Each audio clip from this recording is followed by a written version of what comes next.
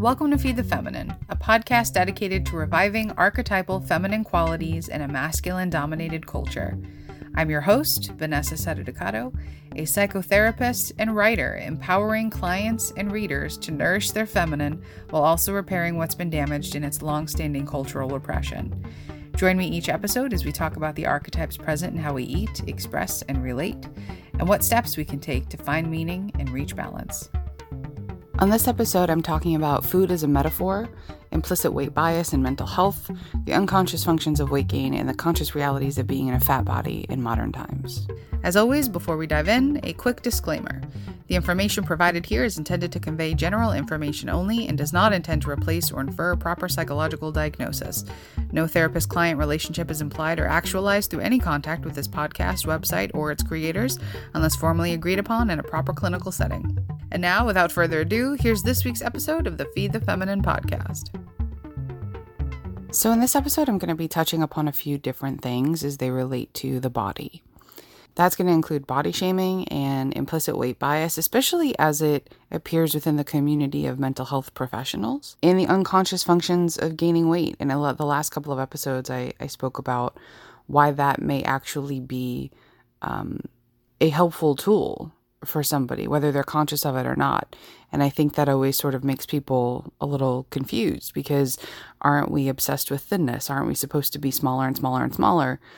Why would anybody find a benefit in gaining weight? And I think it's important that we start having that conversation. So we'll start having it today. So I don't think that it's shocking news to anybody listening that we have a fat shaming issue in our human culture, I would say. While I was doing research for various writing projects that I was working on related to this, I found some information from Aldous Huxley. He was an author and philosopher. Primarily, his works came out in the 20s and 30s and maybe in the 40s. And he did write a little bit on addiction, specifically substance and sex addiction. But what I thought was so interesting about his perspective was he looked at how societies tend to respond to that sort of thing. Like the voice that rises up from the culture against people who are struggling with addiction. And he refers to them as the moralists and legislators who feel that they have to preserve the overall wellness of a society by shaming and disregarding and disowning those who are, in their mind, not creating the right contributions to the culture. So in other words, these folks, these moralists and legislators, these shamers, they take some sort of a vigilante approach for the sake of the whole to excommunicate those people who are perceived as the weakest link. The premise from which they operate is that if substance and sex addiction became more pervasive and impacted more people overall as a culture, our growth would slow down, our economic strength would weaken, our military strength would weaken. Everything that has basically made us a more advanced civilization would start to crumble. And so the approach that they take to stop that, because it is a fear-based mentality, is to shame and attack and disregard anybody who doesn't fit the degree of productivity and participation that they believe is effective in maintaining the status quo of the culture. And it's an interesting perspective, and in some ways it makes sense. But I think that there are probably some flaws in that thinking. For one thing, it's sort of a self-righteous approach, right? I think of the movie or the franchise Saw. I only saw the first movie, but and there are other movies like that. But it just always strikes me when there's like one person who deems themselves to be the one who's figured it all out, and so they take on a role of like a higher power to literally eliminate those that they think are wrong. That's powerful. You know, like I have opinions, sure, but I'm not trying to eradicate different points of views or behaviors. This is also an inherently masculine ideology because it's overvaluing productivity over emotional wellness. It's not taking into account that it might be all right if our technological advancements slowed down over time, if that meant that we were being full human in our capacity to have empathy and care for one another. Why is our technological advancement more important than our emotional, mental, and spiritual advancements as a human race that's capable of a lot of depth that we don't give ourselves credit for? or our ability to explore. Another issue with it is that it doesn't work. It doesn't create the desired effect. Not really. It might get rid of the problem in a sense that, if you shun people who are struggling with addiction, especially people who end up in homeless situations because of their addiction, these are people that when we walk by them or drive by them, we oftentimes don't even make eye contact with them. We don't make eye contact with most people when we're out and about in our day, but once we have demeaned somebody along this mentality that, oh, they're addicted or they're homeless or whatever, they are now typically seen as being one down on the human scale, and therefore we can treat them a little bit differently. But essentially that just creates more problems. It perpetuates the struggles of those who may be suffering, because when you're suffering, isolation is the last thing that you need. So instead of working toward healing or inclusion, these moralists and legislators, they take the shame approach, they take a rejection approach, and that only increases the problem. And I say this because I think it's important to talk about, but I also think that that's where people are coming from in part when they body shame. People say, well, I just want you to be healthy. And I don't buy that. I don't believe that because, first of all, weight doesn't indicate health. And even if it did, why is it that people only care about other people's health and their business and what they're doing to maintain their health when it comes to weight, when it's an overweight person? It's a strange phenomenon where I think we've convinced ourselves that our bullying is for a greater good and therefore it's justified. That our cruel behavior is okay because we're trying to do good. And what I think is important to notice about Huxley's perspective about these moralists and legislators is that he says they suffer from crowd delirium. It's sort of the hive mind taking over. And when you're suffering from crowd delirium, you behave in a way that is actually more dangerous than the people that you are trying to quiet or make disappear. So, in other words, the way that they're behaving in order to preserve their society is the actual problem, perhaps we could say, because if you compare them, succumbing to an addiction is actually far less fatal to a society than those who demean others, because in the former, there's an individual suffering from pain, from a personal struggle, an emotional struggle that they don't have the tools to handle. In the latter, you have a blatant assault on the foundations of our humanity, which is empathy, respect, and dignity. People are actively going out of their way to treat people without empathy, respect, and dignity. That's more of a conscious choice, and therefore is a more dangerous approach, right?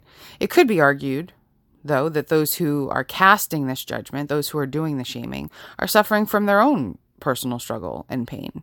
And so instead of self-sabotaging like an addict tends to, they project that outward and they bully other people. And so the behaviors may manifest differently, but they may be sourced from similar pain. I don't know, right? These are general statements and curiosities, but that could be what's happening. And while bullying shouldn't be condoned, I think having empathy for the bully is as worthwhile as having empathy for the addict. So imagine what we could do if we applied a little bit more empathy. This always leads me to my favorite quote from Carl Jung. He says, everything that irritates us about others can lead us to an understanding of ourselves. And I use this quote often with all of my clients because we are very quick to be outraged by other people. We are very quick to be irritated and angered and frustrated by other people.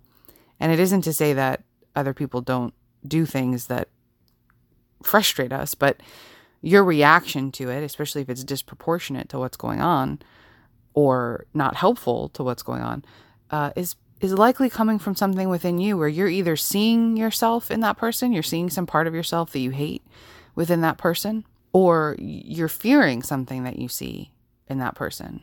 I have always wondered if part of the reason people are so fat phobic is because they know that it doesn't take much to gain weight, especially based on society's judgments of what a person is supposed to look like, especially a woman. You know, we live in diet culture, which has less and less and less and less. Disappear. And so there are people, but there are especially women who are actively starving themselves every day. They are in a restrictive pattern all the time. and they overwork out or they purge or they do some compensatory weight loss behaviors to maintain a weight that is acceptable by society. And they deprive themselves of basic food, but also food that is tempting to them, which we have a plenty of in this country, in America. We fetishize food, right? We love decorating our food and romanticizing our food and putting bacon on things and having chocolate drizzle on things. And there's so much out there that is appealing to us on an emotional level. And anybody who's depriving themselves is not only depriving themselves of basic nourishment, but they're also depriving themselves of that excitement and that fun and that pleasure that we can get from food. And I believe that we should be able to get pleasure from food the same way we get pleasure from sex. Both of those things are basic needs that we have. And also, we don't only have sex to procreate. We don't only use it for the function that the primitive function that we know it to have. Therefore, food can also be something that nourishes us, yes, and that we also have fun with and play with.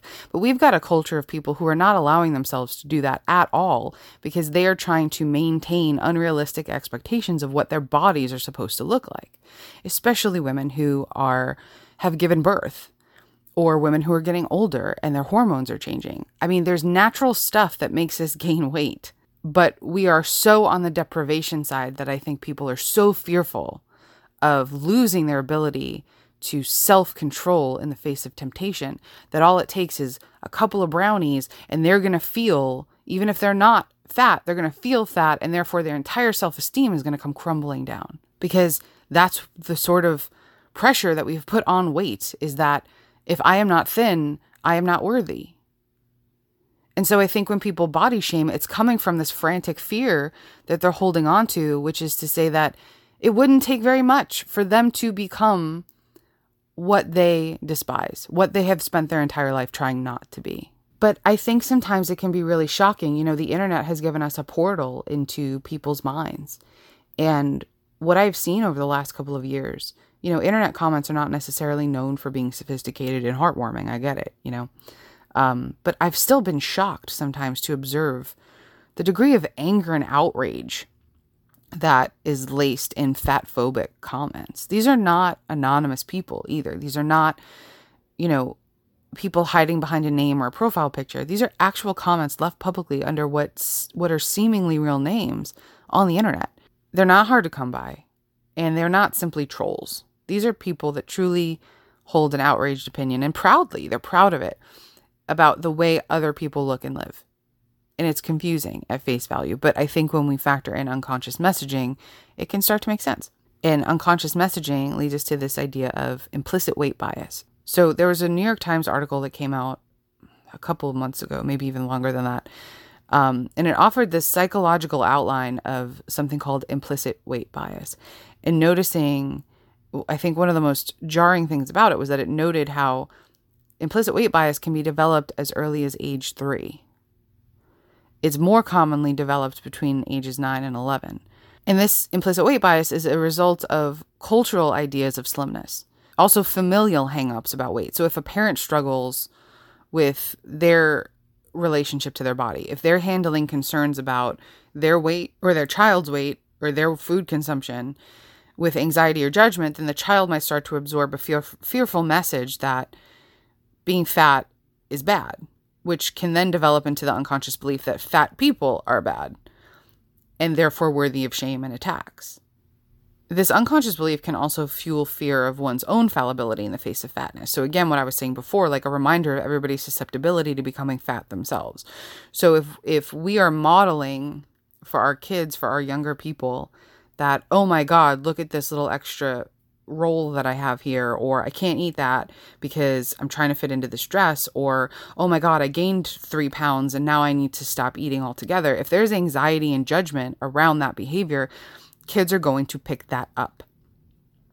And they are not going to have enough context for it to say, well, that's not the right way to handle that, or that's not fair because, bodies grow sometimes, they change sometimes. So the extra 3 pounds, like, let it go, right? A kid's not going to see that and know how to handle that. They're going to absorb that message and think that's reality. That, oh my God, if I gain 3 pounds, it's the end of the world and I have to starve myself in order to fix this. So when they see fat people, they're going to have judgments about, well, why didn't you fix it? And so it's important to say that this study shouldn't be confused for condemnation, right?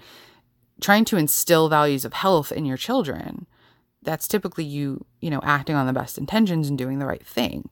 It's when you conflate the two, when you start to make health and weight the same thing, because they aren't. And when you start to moralize weight at all and hyper-focus on getting down to the slimmest version of yourself possible in order to feel worthy. And the phrase implicit suggests that these phobias and prejudices are not typically conscious, right? So the idea is, let's talk about them. Let's make them conscious, because they're maybe always going to be there in an unconscious way. But if we can start to track them and say, oh, there's that weight bias that I'm trying to avoid. Let me make a conscious choice to do the opposite of what my instinct is right now, because my instinct is based on a faulty narrative and fear. So health is not about what a body should or shouldn't look like. It's not about training our eyes or conforming to social norms. It's about individual health needs, which vary from person to person in a nuanced way. And especially for younger kids, making these distinctions between health and weight and all that, it's critical to their developing minds and the unconscious messaging that they received. So I want to be clear that not everybody who's fat is ashamed of their body or needs help or is struggling or is in pain. Not everybody who is fat is unhealthy. So when I speak of the shame of fat people, I'm acknowledging, and I ask you to do the same, that not all people who are in fat bodies or larger bodies are suffering or in need of healing. And I say that because these nuances are widely deemed unimportant by those moralists and legislators in the crusade against fatness. So let's embrace them here in this conversation because they're important.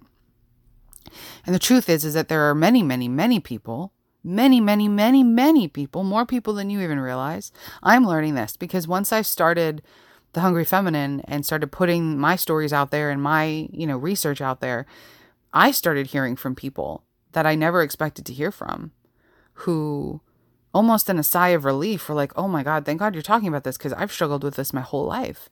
There are many people, fat, skinny, or otherwise, who feel ashamed of their bodies and any little minor imperfection that they have, or their size, or their height, or however they fit in, or whatever messaging they received about their worth based on what their human packaging looks like. And for those people, for whoever is ashamed of their body, it can be painful to be seen at all. Right? Because now we're wearing the thing that we're ashamed of. So everybody can see it. So that's already tough as it is, but it's even tougher to be seen by people who are ready and willing to scrutinize and blame and demoralize you. And there's this common misconception that not shaming fat people is somehow enabling them to remain fat. But I pose the question, is shaming an actual means of recovery for those who seek it? Or what else is going on there? So personally and professionally, I haven't ever encountered a human being who wasn't holding on to something that they weren't proud of. I think everybody engages in behavior that just allow them to survive another day, be they healthy or not, shameful or painful. And I think people with eating disorders especially wear their shame on the outside, which a lot of times gives other people the illusion that they have the right to an opinion about it. But think about this for a minute, because if what I'm saying is true, that everybody is holding on to pain and shame of some sort and might be acting outside of their values or outside of their desires in order to quell that shame and that pain, or that even if you're not doing that right now, you probably have at some point in your life. So imagine that your deepest, darkest shame was displayed on your very body, that it wasn't something that you could hide, and that you had the court of public opinion thinking that they had the right to leave commentary on every move that you make because it's visible, simply because it can be seen. And they pick away at your wounds until they're bigger and bloodier and more painful than you ever thought possible. Would that help you heal? And I mean really heal. I don't mean just shamed into different behavior for a certain period of time. Anybody could change their behavior for a certain period of time. But if you're not tending to the pain at the root of it, the weed is just going to keep growing back. And in the process, it's going to be even more painful. So that exists in our culture at large. And I think that the only people it protects are the people from whom the shaming is coming from. And so there's work to be done there, I think. But one thing that I feel is critical to note is that for anybody listening who works as a mental health professional, we have to be really careful not to reinforce implicit weight bias and this moralist mentality. Because if we bring that into session with our clients, we can actually do harm. And I've seen instances of this becoming an issue, either in the sessions themselves or even in supervision. So in my practicum group supervision years ago, I had a really confusing experience with my clinical supervisor, who is very seasoned. She had years and years of experience, and she always had a lot of empathy. And she was speaking with this empathy and compassion for a client who was addicted to heroin. The therapist, we were doing case presentations. The therapist had presented this case where she was working with a heroin user. And my supervisor was just like, oh my God, this poor guy, he suffered so much trauma in his life. And really, how can we help him and all of this stuff. And then the next case that was presented was a diabetic client who was struggling to break her compulsion of habitually drinking soda. And my supervisor's demeanor changed entirely. And she had this very cold look on her face. And she said, well, that's stupid. Why would somebody do that to themselves? And I was like, whoa, wait a minute. First of all, let's look at the basics of it. And for sure, I'm not comparing soda to heroin. Let's be clear about that. But soda has two things in it that have been found to be incredibly addictive: sugar and caffeine. So let's first at least make a little bit of room in the conversation for that. But even beyond that, not really sure where the judgment's coming from. Because whenever I work with a client who is addicted to anything, and I use the word addicted liberally in that sense, my question is always, there has to be something unconscious pulling them to this, especially if there's a consequence. Right? So for this person, their health is the consequence, and yet they were still continuing to do it. So there's some dots that we need to connect here. And in those dots, we have to have compassion because, first of all, we're therapists, and that's our job, is to have compassion and curiosity. But it's likely a similar story with the heroin user. There's something similar there at the root of that, and yet there wasn't room for that curiosity. I'm going to read a quote right now, and after I read the quote, I'll tell you who it's from.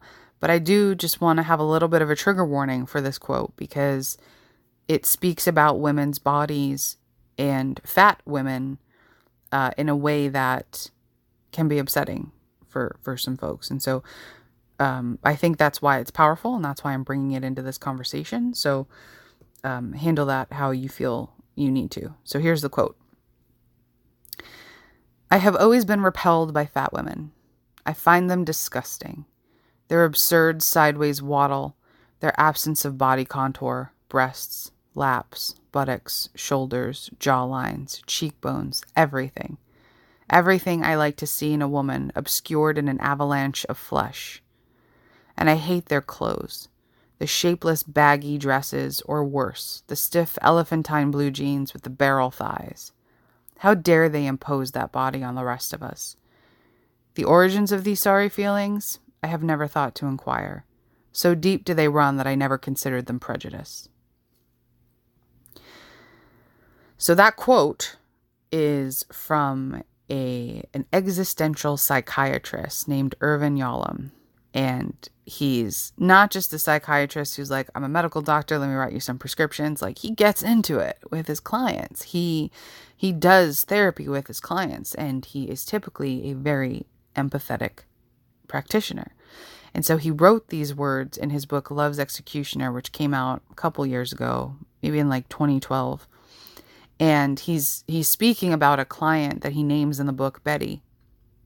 And she's a fat woman, and she just disgusted him because she tainted his view of what women are supposed to look like as the objects of desire or amusement.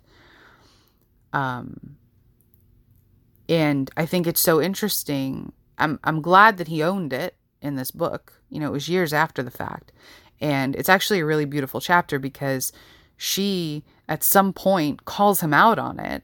And they get to finally have the honest conversation about what's been present in the room throughout their, I think it may have been like 2 years of working together, where she knew. And she, in fact, herself felt the same way about her own body, which is why it's sort of a bummer that they only came to their honesty at the end of their time working together. Although I would still imagine that it was freeing for both of them in a sense. But so I'm glad that he owned it and that he's talking about it, that he's sharing that information. But the fact that somebody who is, you know, empathetic for a living and curious about the psychological behaviors of people for a living was still so unconscious to his own prejudice. He even says, so deep do they run that I never considered them prejudice.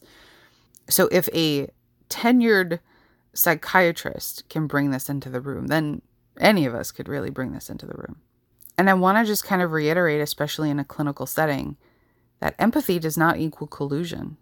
So if you're working with a client, whether they're addicted to heroin, whether they're diabetic and addicted to soda, or anything in between, and you're worried about their safety and their health, don't get confused that you have to be mean to them or dismissive to them or judgmental of them or harsh with them in order to help them. There's the Health at Every Size movement, I guess we would maybe call it a movement, which is growing and growing and growing, which essentially says that what I've been saying throughout this podcast, which is weight doesn't determine or indicate health. It also says that everybody at every size deserves medical and mental health care with as much dignity as a thin person, as anybody. And it's so common that larger bodies go to the doctor, where doctors won't listen to symptoms or test for diagnoses because they just attribute everything to the patient's weight. People are being misdiagnosed or underdiagnosed because doctors are just focused on weight loss. And I've found out that doctors also receive incentives from insurance companies to mention to an overweight client that they should lose weight. So that's almost like all they want to talk about when you walk into the room. And the Health at Every Size movement also says that BMI is not actually an accurate measure of health either, and that it just perpetuates the weight bias that exists in the medical model. And so as mental health professionals, I think we also need to be doing our own work to recognize how pervasive these biases are, because they exist in the infrastructure of our health services, our public services. And once you step outside of a manual or a textbook or a theoretical orientation that doesn't help you navigate the complex system of your client's narrative, you might start to realize that you can only take your client as far as you have gone yourself. And so if you're closed off about something, you're not going to be able to lead your clients through their version of that. And so I think one of the more important things to talk about, especially when we're talking about possible glitches in the way your clients consume food or see their bodies, is to address implicit weight bias. And I think what happens is that it's easier to have empathy for somebody outside of you. So, you know, when I think back to my supervisor, who, I don't know this for sure, but I would venture to guess that she never had a heroin addiction. Therefore, looking at a heroin addict, she has some distance between them. And maybe that makes it safer for her to care for that person in a way that's not threatening. Whereas she may have, because she's a woman, because she was an older woman and lived through a much tougher time in our culture's history about the way that we looked at women. She may very well have, I don't know this for sure either, but she may very well have had issues with food and her weight. And so when she looks at somebody else who is struggling with their consumption in that regard, she maybe sees herself. She maybe sees a part of herself that she doesn't like, that she has spent her entire life fighting. And now this person is in front of her, so to speak, being brought up in this case consultation, and she just wants to call him stupid, because maybe that's how she felt about herself when she couldn't resist temptation when it came to consumption. A much different knowing in her body than she does with the food than with heroin. In other words, she hasn't, if my theory is right, she hasn't succumb to the temptation of heroin, but she maybe has succumbed to the temptation of soda or eating or consuming something that wasn't the best thing for her at the time and that she was disappointed in herself for. I don't know if that makes sense, but I think that it just sort of drives home the point that as mental health professionals, we are always needing to be doing our own work to make sure that we're not causing harm to our clients. Because it's not intentional, right? We're not trying to cause harm to our clients. So looking at food as a metaphor, I think, can help us understand what function it serves beneath the surface, where it's no longer something just simply literal, but can now create some other meaning or provide some other resource. So the absence of the feminine is what drives our culture. And so if our feminine is absent, then so is our spiritual nourishment, because that's the quality of the feminine. So if that's also missing, we might be using literal nourishment to give us more than it can. So we might be trying to reconcile or perpetuate the loss of the feminine. So we can reconcile it because we need it. We miss it. Even if we don't actually remember exactly what's missing, we know that something is there. We know the feminine deep down. It's in our ancestral heritage. And a lot of times we hear it calling to us and we call to it. We just don't know how to get there. But we could also be perpetuating the loss of the feminine because we buy into the unconscious messages that it's bad, sinful, weak, criminal, silly, etc., right? We sacrifice our deepest self in order to survive in the masculine-driven world. Therefore, we have repressed our own feminine so much that we have believed that it shouldn't be there in the first place. And so we may use food to do either of those things. And so if viewing food as a metaphor can help us peek beyond the ego and into the psyche, then I think we can say the same thing about bodies. And Carl Jung believed that body symptomology was a form of messaging from the psyche, and that conscious awareness of these symbols alone could promote healing. And Jungian analyst Marion Woodman, she wrote in The Owl Was a Baker's Daughter, quote, "To become conscious of the body and its operations was to become conscious of the spirit. The individuation process, therefore, could also be observed by the body." Bearing this in mind, obesity must be understood in terms of the symbol, and that in that understanding lies the treatment and possibility of healing, end quote. So it is believed that the symptoms in our body, and that's not to pathologize larger bodies by calling them symptoms, and even the word obesity is something that we have to be careful of, but that if weight is a symptom for you, it is seen as a deliberate attempt on the unconscious to become conscious. It's psyche asking us to pay attention and ask some questions. There's this amazing quote from King Lear that says, quote, "We are not ourselves when nature being oppressed commands the mind to suffer the body."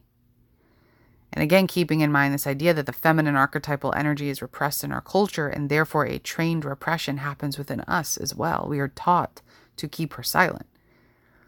And this silencing may be commanding the mind to suffer the body because it's going against what we need and what we want. So here are some possible takes on what could unconsciously be underlying different body relationships.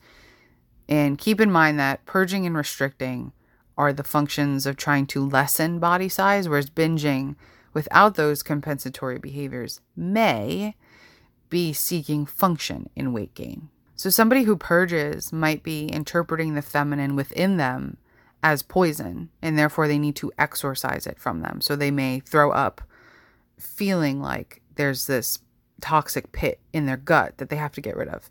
It could also be a way to strive for perfection and the process of not needing. There's this amazing quote from Maria Hornbacher.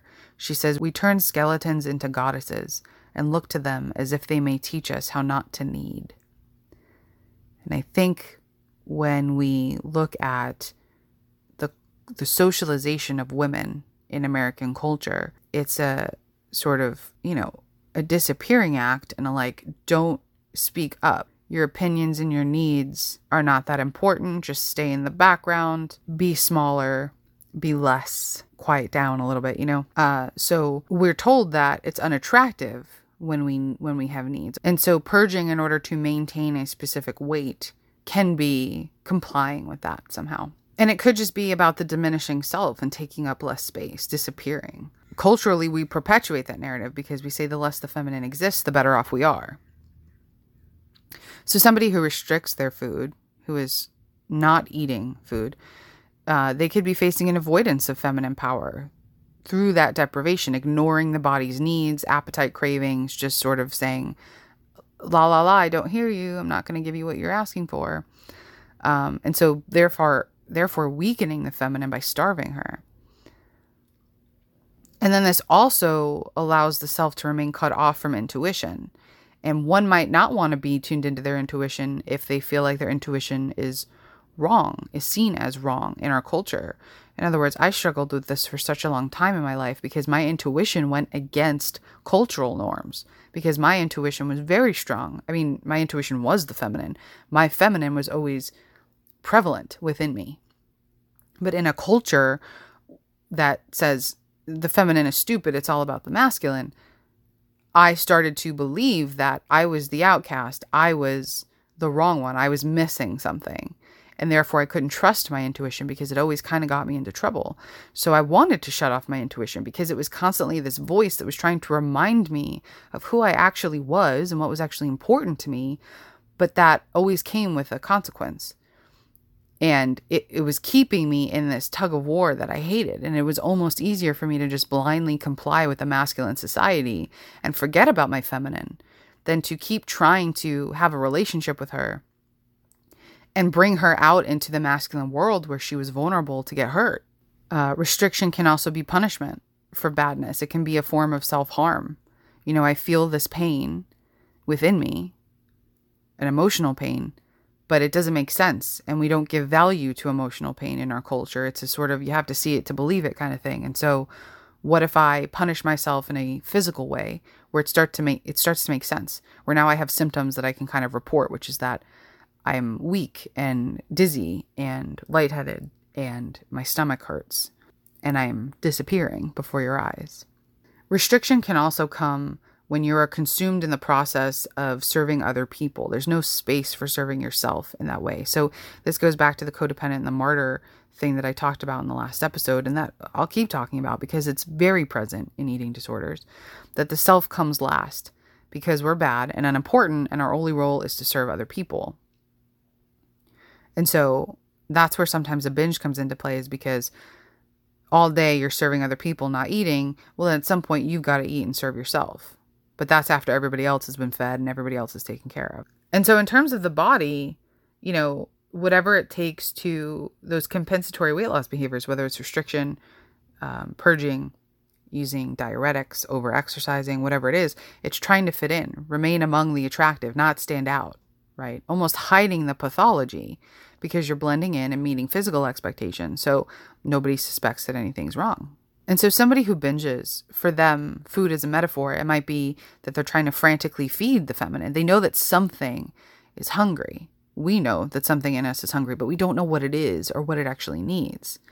There could also be a suffocation that's happening in a similar way of depriving the feminine in order to weaken her, suffocating her in order to, you know, muffle her calls to action, her saying, hey, remember me?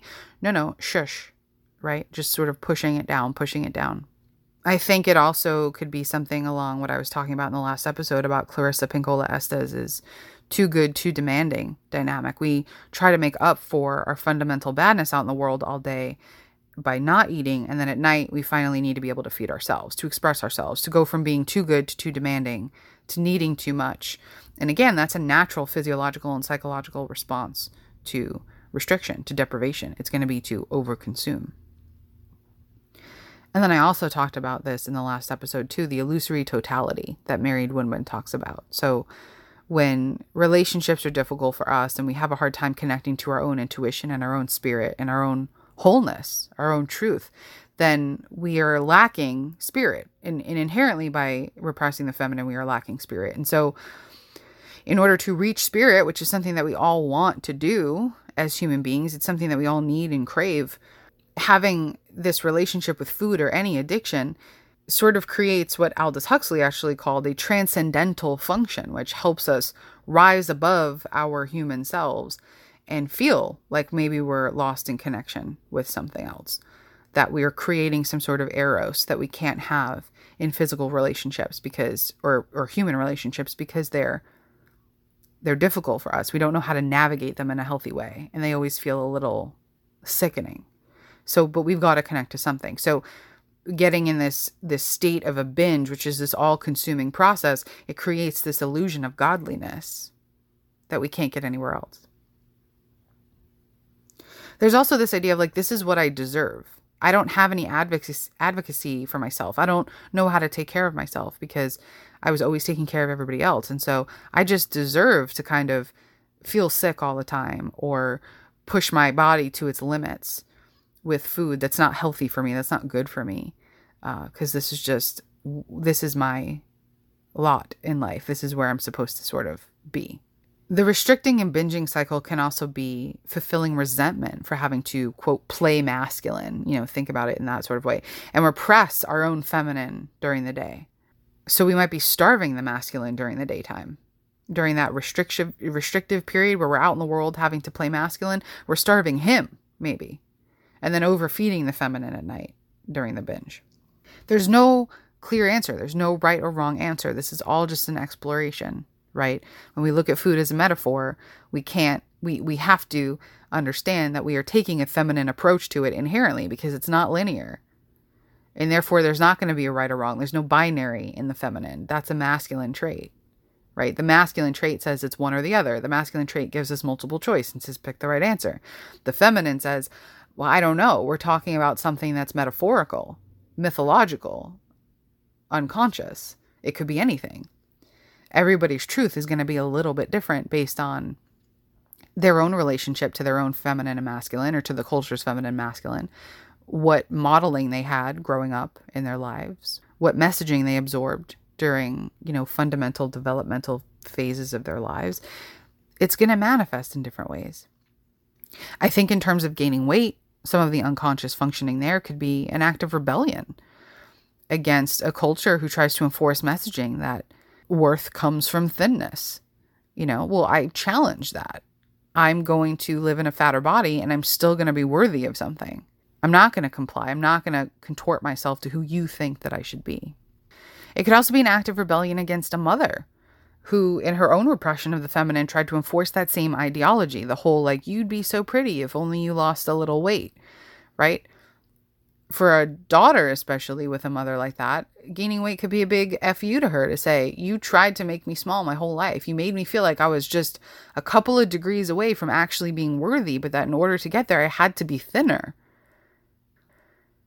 That I am inherently doing something wrong by being fat. And ouch. No, thank you. There's also father complex stuff because fathers, a lot of times, unconsciously project onto their daughters that they are supposed to be perfect, this little angel kind of thing, right? And so that can manifest in food and body relationships too, in terms of rebellion, or I am trying to be perfect, and this is the result of that. I am now in a swirl of disorder because you tried to make me perfect, and that is an unattainable goal.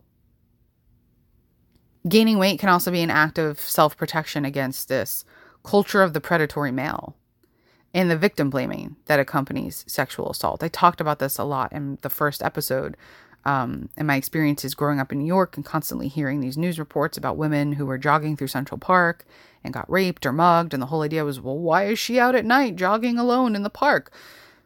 Okay, so not only now is it like there's this pervasive rape culture, but now we're shaming the victims on top of it. We're not holding men accountable.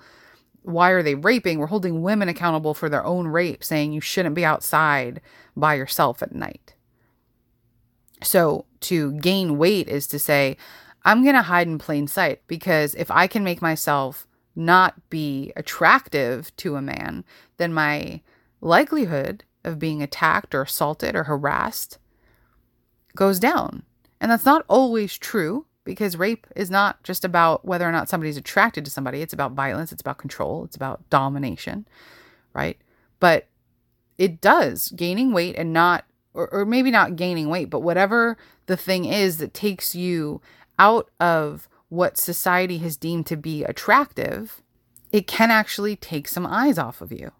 Because to be a woman, you automatically have a lot of eyes on you at all times.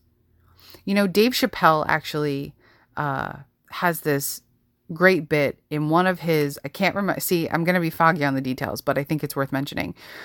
One of the 4 stand-ups that he released to Netflix in 2017, he has this bit about, he was carrying money. He had a lot of money in a backpack that he was, trying to get through a city, with this money. And he just felt like everybody's eyes were on him, and that he knew that he had something that everybody wanted, and how unsafe that inherently made him feel. And then he thought, and so I would imagine that that's what it's like to have a vagina all the time, because you are walking around with something that people want and people think that they can get if they just say the right thing or look at you the right way or whatever, right? And so to gain weight is to try to disappear from that.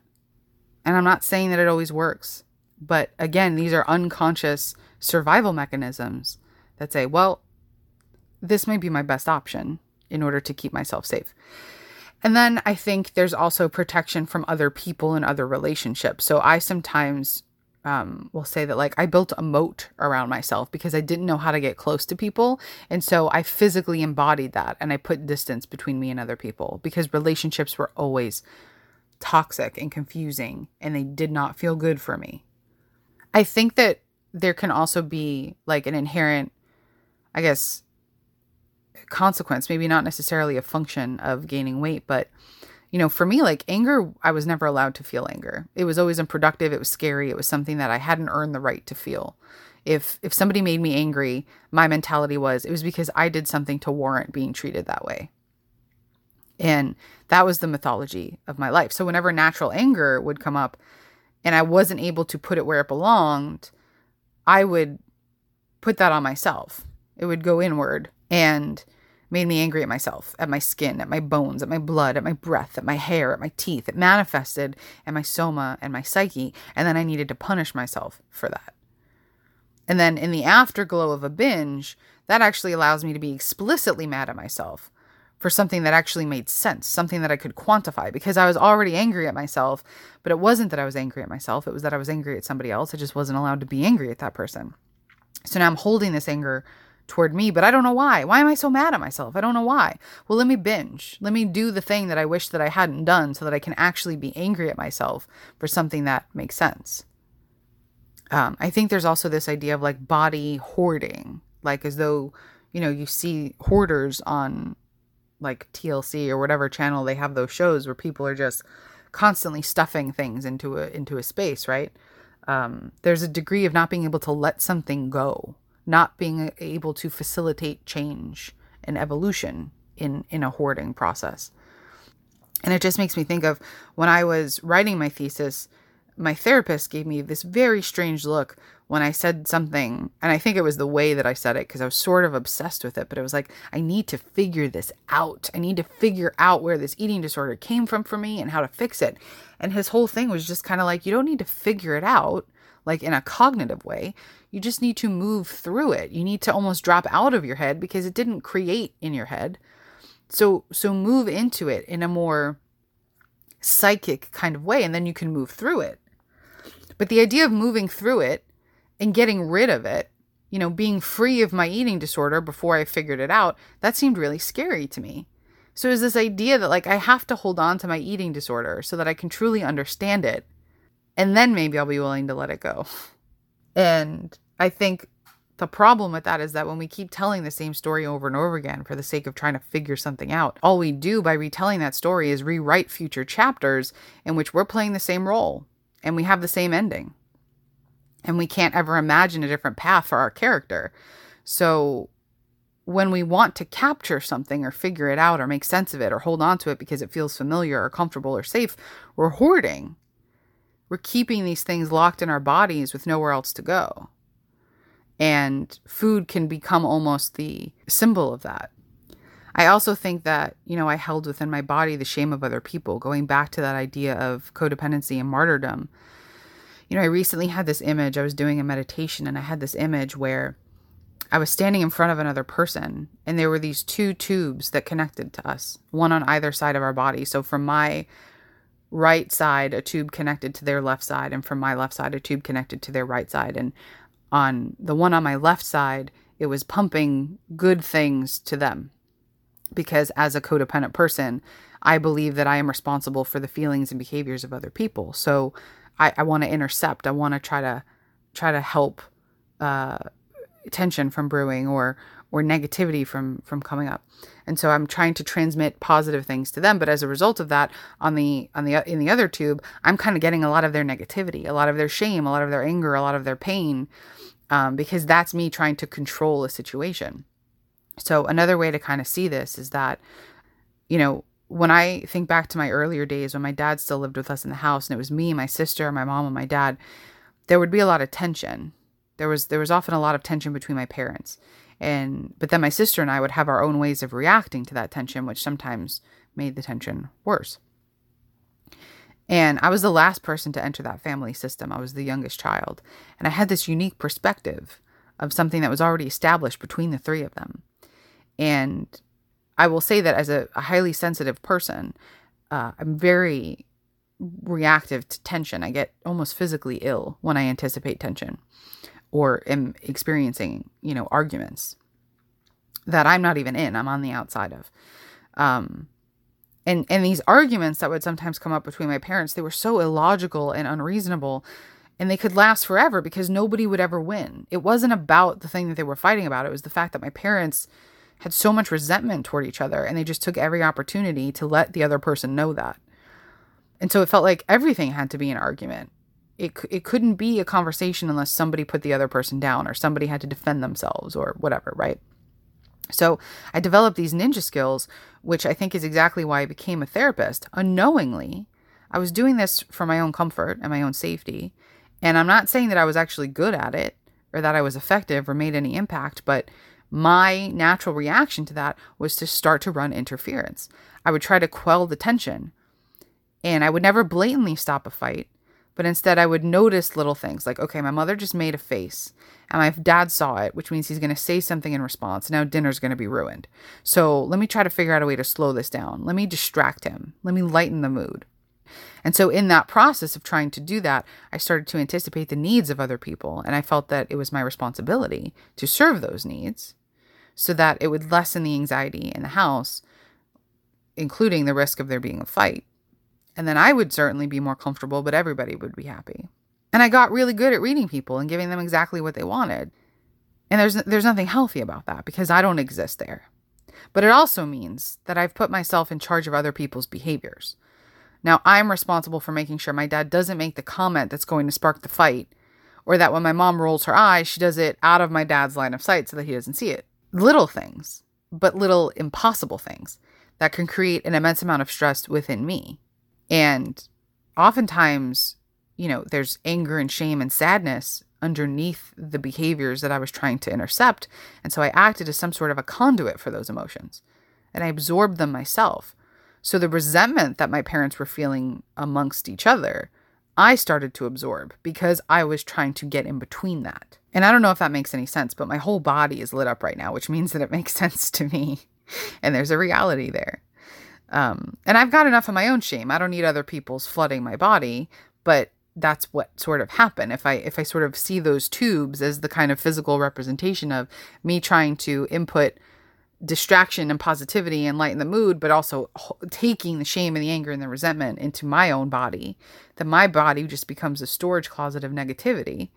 And so weight becomes almost the representation of that. I'm going to balloon up because there's too much negativity inside of my body.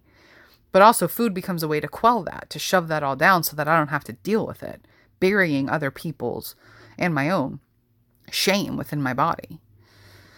And then there's also this idea of like gaining weight may also serve the saboteur archetype, which perpetuates the cycle of self-destruction or exacerbating our limitations, hiding behind ourselves, staying further away from people, staying further away from what we can connect to, what we have potential for, keeping ourselves stuck, right? There's a lot of archetypal energy that comes through the way that we eat.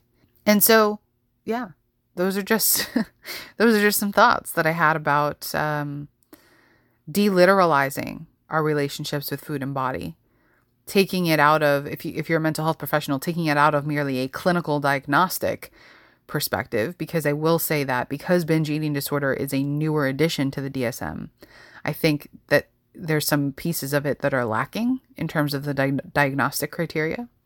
But even whether or not it was all inclusive, I think we also want to look at our clients and ourselves beyond just a pathological lens and into this space where it's like, we can move through some of these things. We don't have to figure them out.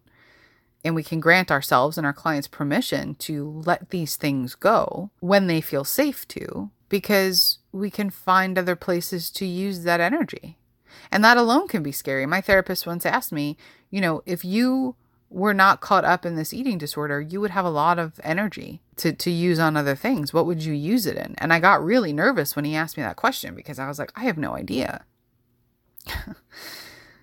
This has been a long time. This has been, almost 20 years of my life. No, it has been 20 years of my life. I forgot how old I was for a second. It's been 20 years of my life that I have spent almost all of my energy on how I look and what I eat. And it's been a negative experience. So what would I do with all of that energy? These are the things that we want to start asking ourselves, not where this came from and what we can do about it. I mean, those are important questions to gain an understanding. But the next questions that we want to ask are, well, then how do we transform this energy? What kind of alchemical process can we really benefit here to move through this and turn this into something that we're happier about, that we feel more empowered by? And I think the portal is to deliteralize it, is to look at it through metaphor and be curious about it. And then maybe the behaviors and the outcomes will change in response. Well, thank you for joining me here on the Feed the Feminine podcast. If you enjoyed this episode and want to explore more, you can subscribe for updates on upcoming episodes, as well as head over to thehungryfeminine.com, where you can join the mailing list to stay in the loop. You can also follow me on Facebook and Instagram at The Hungry Feminine. Thanks again for being here. See you next time.